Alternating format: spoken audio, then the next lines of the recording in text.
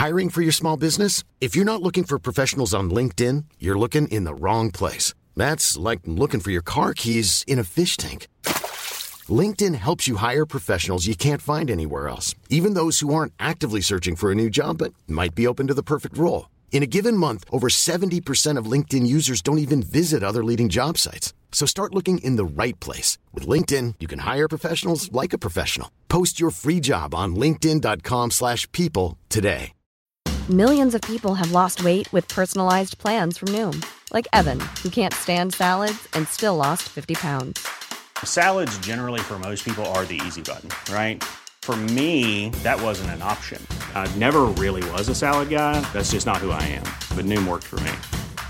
Get your personalized plan today at Noom.com. Real Noom user compensated to provide their story. In 4 weeks, the typical Noom user can expect to lose 1 to 2 pounds per week. Individual results may vary.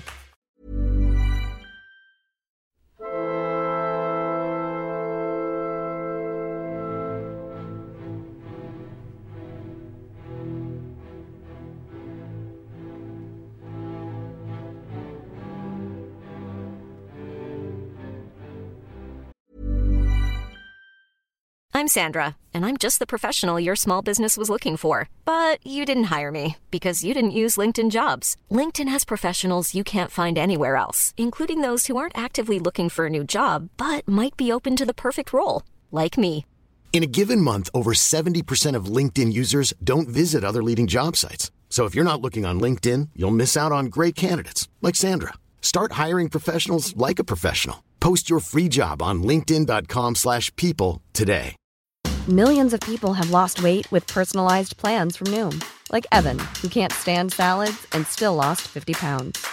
Salads generally for most people are the easy button, right? For me, that wasn't an option. I never really was a salad guy. That's just not who I am. But Noom worked for me. Get your personalized plan today at Noom.com. Real Noom user compensated to provide their story. In 4 weeks, the typical Noom user can expect to lose 1 to 2 pounds per week. Individual results may vary.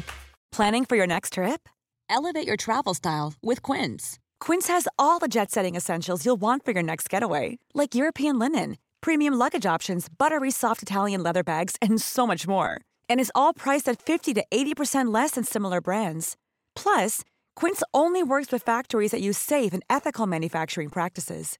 Pack your bags with high-quality essentials you'll be wearing for vacations to come with Quince. Go to quince.com/pack for free shipping and 365-day returns.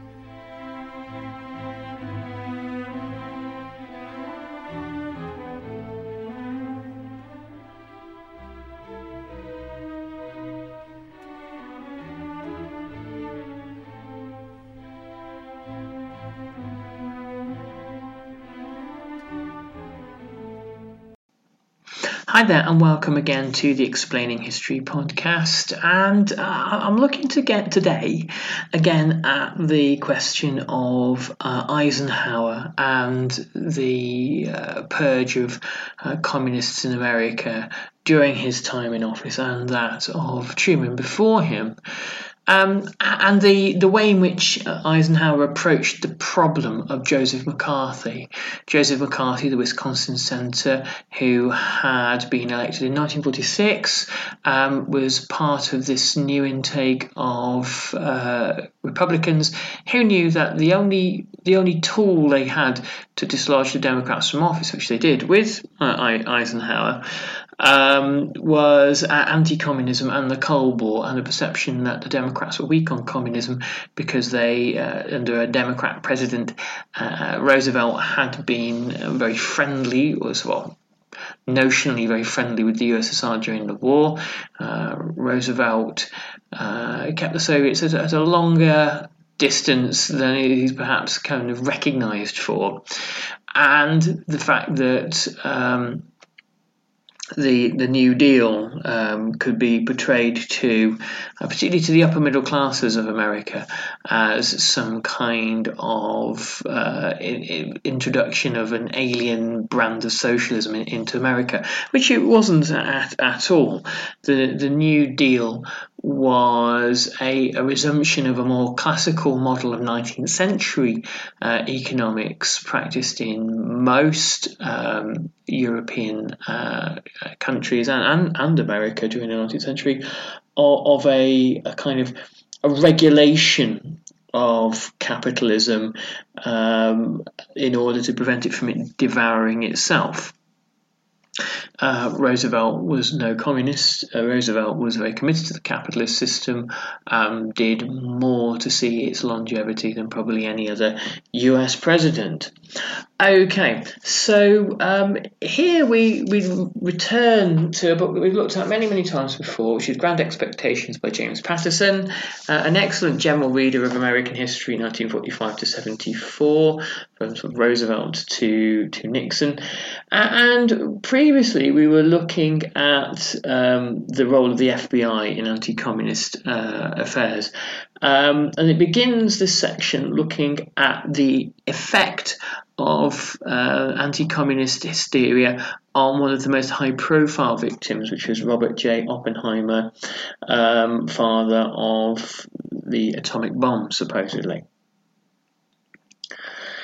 So, James Patterson writes, one of the most famous casualties of such government efforts was J. Robert Oppenheimer, father of the atomic bomb. He was stripped of his security clearance by the Atomic Energy Commission in June 1954. He was thereupon terminated as a government consultant. This action followed 6 months of investigations during which it became clear that the FBI had bugged and tapped his activities for 14 years. Oppenheimer had many left-wing friends and relatives, including his wife, who'd been a communist. During the war, he had lied to the investigators about their connections in order to protect them. But this was old, known information, and many of his scientific associates, including Harvard President James Conant, were shocked at what had happened to him. They realized that Oppenheimer was being punished primarily for his opposition to the development of the hydrogen bomb. And Oppenheimer's fate was sad. He had lost access to scientific developments, his life and career, and was cut off from other scientists, many of whom were afraid to talk to him. So, amidst the kind of the individual tragedies, the treatment of people like Oppenheimer or the writer Dalton Trumbo, was a kind of a much bigger political game being played in Washington.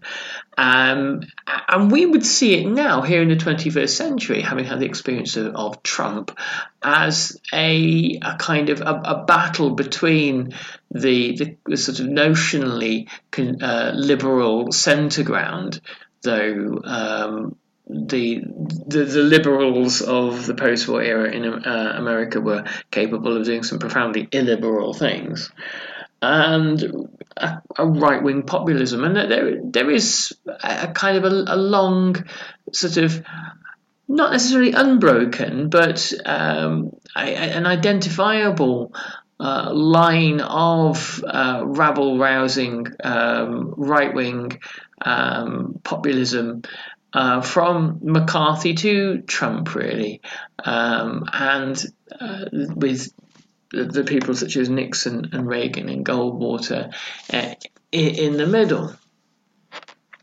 The example of the kind of the comparison between Trump and McCarthy is apt in the sense that both rely on outright political lying and conspiratorialism and exaggeration and innuendo, and being able to perform some kind of right-wing pantomime to the public in order to engender feelings of fear, hostility, anger, and resentment in the interests of a political career. So everything Trump has done, McCarthy did first, and arguably he had predecessors too.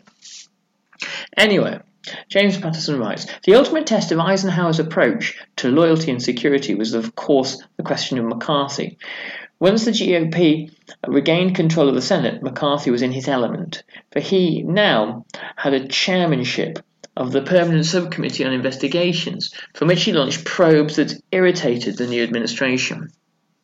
Even though McCarthy and Eisenhower were both Republicans, they weren't necessarily Republicans of the same kind of breed. Assisting him was a subcommittee staff headed by Chief Counsel Roy Cohn, a sour, troubled and fervently anti-communist attorney.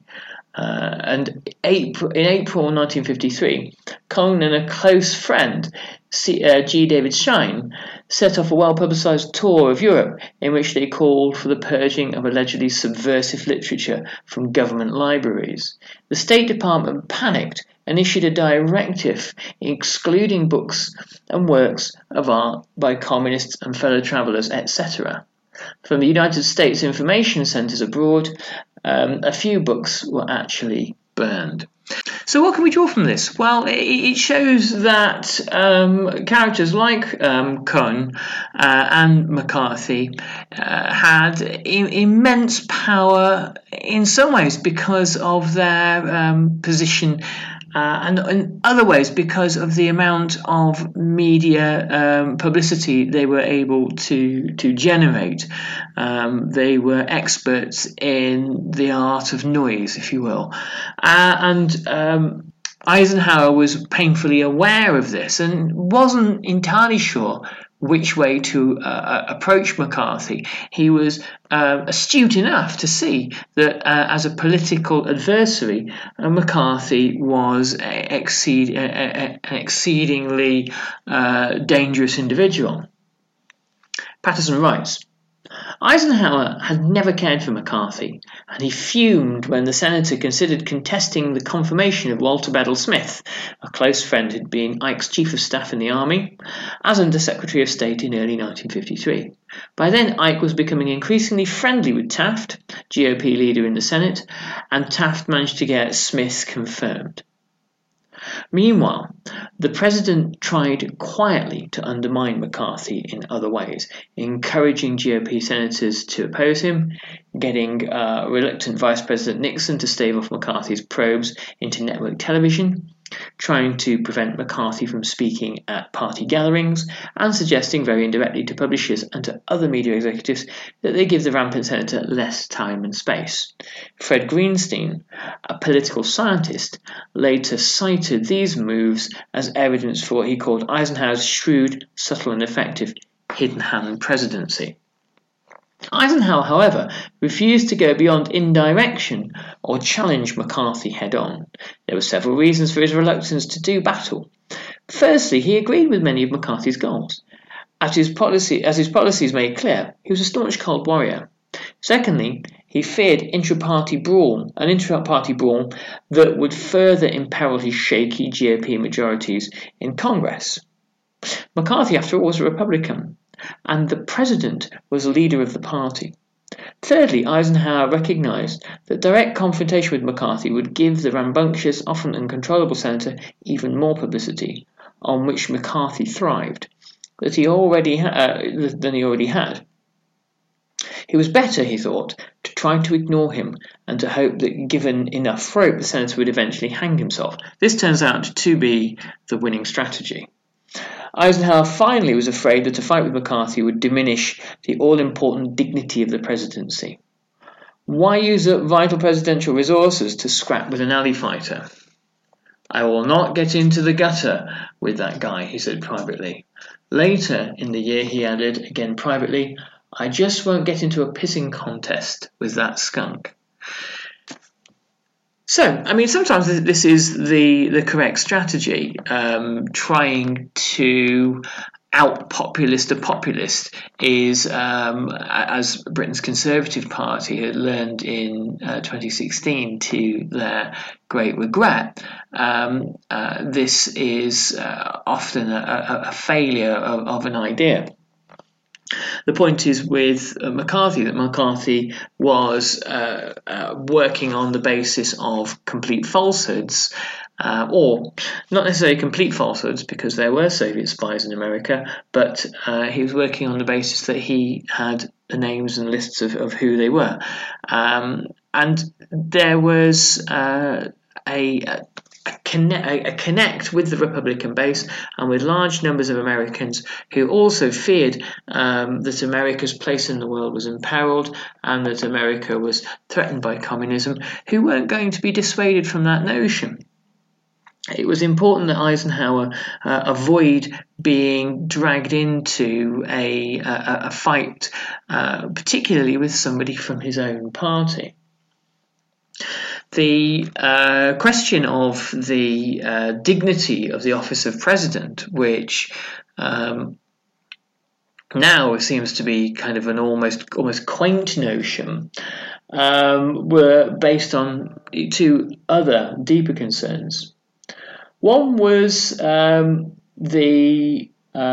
personal popularity that Eisenhower had with American people, the war hero. Eisenhower, writes Patterson, while self-confident, nonetheless craved popular approval. He generally avoided tough decisions that might threaten it. Secondly, he very much wanted to promote domestic tranquility. Throughout his presidency, he feared to take actions that might undermine what he considered to be the harmony of American society. He also believed that his mission should be to restrain the role of government, not to force it to fulfill great goals or obligations. These aspirations, protecting his own standing, sustaining domestic tranquility, and curbing the activity of the state, complemented one another in his mind and helped to explain why he often chose not to do potentially controversial things, advance ambitious social programs, push for civil rights, or get involved in the war in Vietnam. They also accounted for his restraining approach to McCarthy. To wade into that area with such a demagogue, he thought, would endanger his popularity, incite discord, and damage social harmony. In many ways, Eisenhower was quite deluded in his views of America, this idea that social harmony existed in this country riven by racial and class divisions and growing questions of generational questions around that identity and questions around the rights that women would enjoy in society. This is a society that isn't harmonious and is increasingly violent. And so the question of not engaging with McCarthy on that basis is a kind of a curious one. Whether Eisenhower, writes Patterson, should have been more bold remains one of the most contested questions about his presidency. As it turns out, McCarthy did overreach himself and crash in mid-1954. The president thereby managed to stay out of the gutter, and his personal popularity, always high, did not suffer. On the other hand, these were in many ways dispiriting times. Federal employees who Eisenhower was supposed to protect were hurt under his watch. If Ike had risked even a little of his immense personal popularity and presidential prestige, he might have slowed the senator down or hastened his demise. It could not have happened. It could not have hurt him much to try. This refusal to challenge McCarthy represented a major moral blot on his presidency. So the downfall for McCarthy happens on television, and as Eisenhower had imagined, McCarthy is given enough rope to hang himself with. At this point, McCarthy was kind of drunk on the power he had, and actually quite drunk a lot of the time as a kind of an alcoholic. It was alcoholism that killed him in 1957. And he believed that he was untouchable. And in many sort of media and political circles, he kind of is, but not in the realm of public opinion. And in 1954, this is the point at which he destroyed himself. Everything finally unravelled for McCarthy in early 1954. In March and April, Edward R. Murrow, a widely respected investigative reporter, ran a series of programmes concerning McCarthy on See It Now, a CBS network production. It was the first time that television, which had expanded by then to 25 million households, had exposed him in any major way. For the most part, Murrow let McCarthy's bullying words and truculent actions speak for themselves. McCarthy finally appeared on the show in April and tore into Murrow, calling him the leader and the cleverest of the Jackal Pack, who is always found at the throat of anyone who dares to expose individual communists and traitors. Scholars debate the impact of these shows, some insisting that most Americans did not watch them. Dragnet, a popular police series, drew far more viewers at the time. Others add that McCarthy was already beginning to fade before the show started. These are valid reminders that television was hardly all-powerful, but See It Now did attract a great deal of attention and critical praise at the time, and it legitimated rising criticism of McCarthy from the other media. If Nixon's Checkers speech indicated that TV could save a politician, See It Now and televised hearings that followed suggested it could also help ruin one. So the next thing that happens to McCarthy is a totally kind of unprompted disaster, and his ill-advised attempt to ferret out subversive activities in the army. As with many countries, in the United States of America, after the Second World War, the army is something of almost a secular religion. It is a part of public life that is beyond reproach and beyond criticism. And post 9/11, really, you saw a kind of huge kind of resurgence of this culture. But particularly at the time, when there were very recent veterans watching the television, many of them anti-communists, but many of them having fought in the Pacific and in Europe, and there were their families, and there were even veterans of the First World War and their families still around, attacking the army and attacking the top brass of the army was a very foolish error.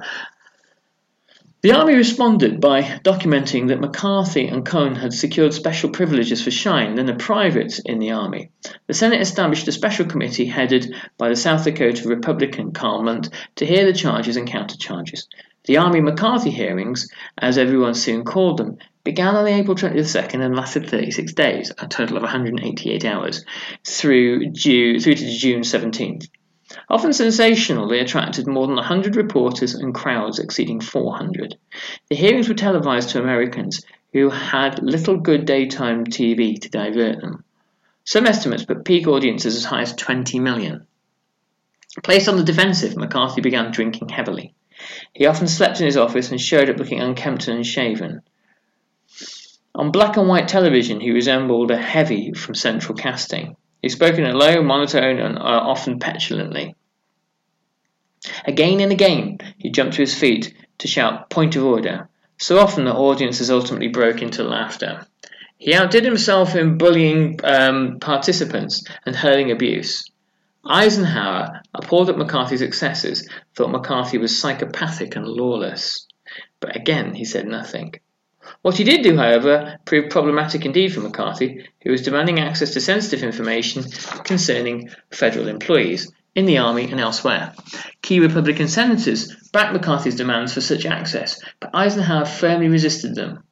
"I will not allow people around me to be subpoenaed," he told the GOP leaders on May the 17th, "and you might just as well know it now."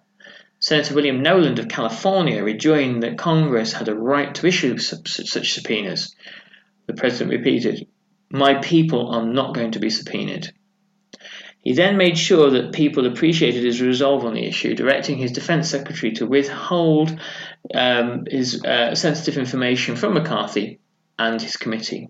His language was sweeping in its assertion of presidential authority and dismissal of congressional rights. It is essential to efficient and effective administration that employees of the executive branch be in a position to be completely candid in advising with each other on official matters. It followed that it is not in the public interest that any of their conversations or communications or any documents or reproductions concerning such advice be disclosed. So here's where Eisenhower dug his heels in. And this has been debated many years later as to whether what Eisenhower was doing was actually constitutional or not. But the point is, it didn't give McCarthy the material he needed, and utterly exhausted, he finally finished himself off on the afternoon of June the 9th, 1954. The Army Special Counsel, a soft-spoken but shrewd and able attorney named Joseph Welch, was grilling Cohn on the stand. McCarthy broke in and began accusing Welch's law firm of harbouring a leftist lawyer named Fred Fisher. The charge was no surprise to Welch, for McCarthy had threatened in private to bring it up, so Welch was ready and turned to Munt as a personal privilege for the chance to reply. "Until this moment, Senator," he began, "I think I never really gauged your cruelty and your recklessness." Welch then explained that he had earlier taken Fisher off the hearings because Fisher had briefly belonged to a pro-communist National Lawyers Guild. Speaking firmly and with a tone of ineffable sadness, Welch faced McCarthy and added, "Little did I dream that you could be so cruel as to do injury to that lad. Who would now always bear a scar needlessly inflicted by you? If it were in my power to forgive you for your reckless cruelty, I would do so. I like to think that I'm a gentleman, but your forgiveness will have to come from someone other than me." And Patterson writes, McCarthy should have let the matter rest, but he bowled ahead with further attacks on Fisher. Again, Welch spoke out. "Let us not assassinate this lad further, Senator. You've done enough. Have you no sense of decency, sir, at long last? Have you left no sense of decency?" So Welch was really had the upper hand now, and McCarthy butted in again, and Welch just cut him off. He said, "Mr. McCarthy, I will not discuss this further with you. You've sat within 6 feet of me and could have asked me further about Fred Fisher. You've brought it out. If there is a God in heaven, it will do neither you nor your cause any good. I will not discuss it further. I will not ask Mr. Cohn any more questions. You, Mr. Chairman, may, if you will." McCarthy's fate was sealed when the room broke into rapturous applause, clearly indicating to the public at large where sympathies now lay. The Munt called for a recess and walked out with Welch. McCarthy turned up his palms and shrugged his shoulders. "What did I do?" he asked in confusion. "What did I do?" "He destroyed himself," writes Patterson, "on national television. The hearings dragged out for a few more days, but McCarthy was by then a beaten man. Senator Ralph Flanders of Vermont, a Republican, demanded that the Senate censure him then and there. The Senate didn't. It awaited the findings of a special committee which was appointed to explore McCarthy's activities in the previous few years. When it reported, after the elections of 1954, he unanimously criticised him for his conduct during and concluded that his conduct had harmed the honour of the Senate. And this was the most slender charge that McCarthy could be got on, but it was enough. Okay, so that's where we'll leave things for today. Do check us out at explaininghistory.org. And remember, if you're buying Christmas presents books, history books for Christmas presents this year, do try to get them at your local indie, and there are links to my favourite independent bookshop in this the notes to this podcast. And if you quote Explaining History, you'll get 10% off. Thanks very much. All the best. Bye-bye.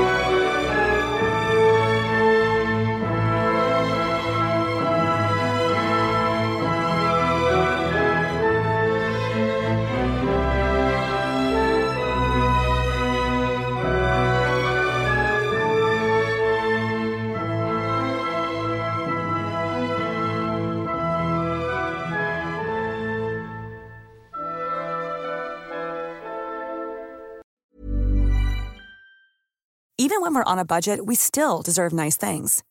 Quince is a place to scoop up stunning high-end goods for 50 to 80% less than similar brands. They have buttery soft cashmere sweaters starting at $50, luxurious Italian leather bags, and so much more. Plus, Quince only works with factories that use safe, ethical, and responsible manufacturing. Get the high-end goods you'll love without the high price tag with Quince. Go to quince.com/style for free shipping and 365-day returns. This is the story of the one. As head of maintenance at a concert hall, he knows the show must always go on. That's why he works behind the scenes, ensuring every light is working, the HVAC is humming, and his facility shines. With Grainger's supplies and solutions for every challenge he faces, plus 24/7 customer support, his venue never misses a beat. Call quickgrainger.com or just stop by. Grainger, for the ones who get it done.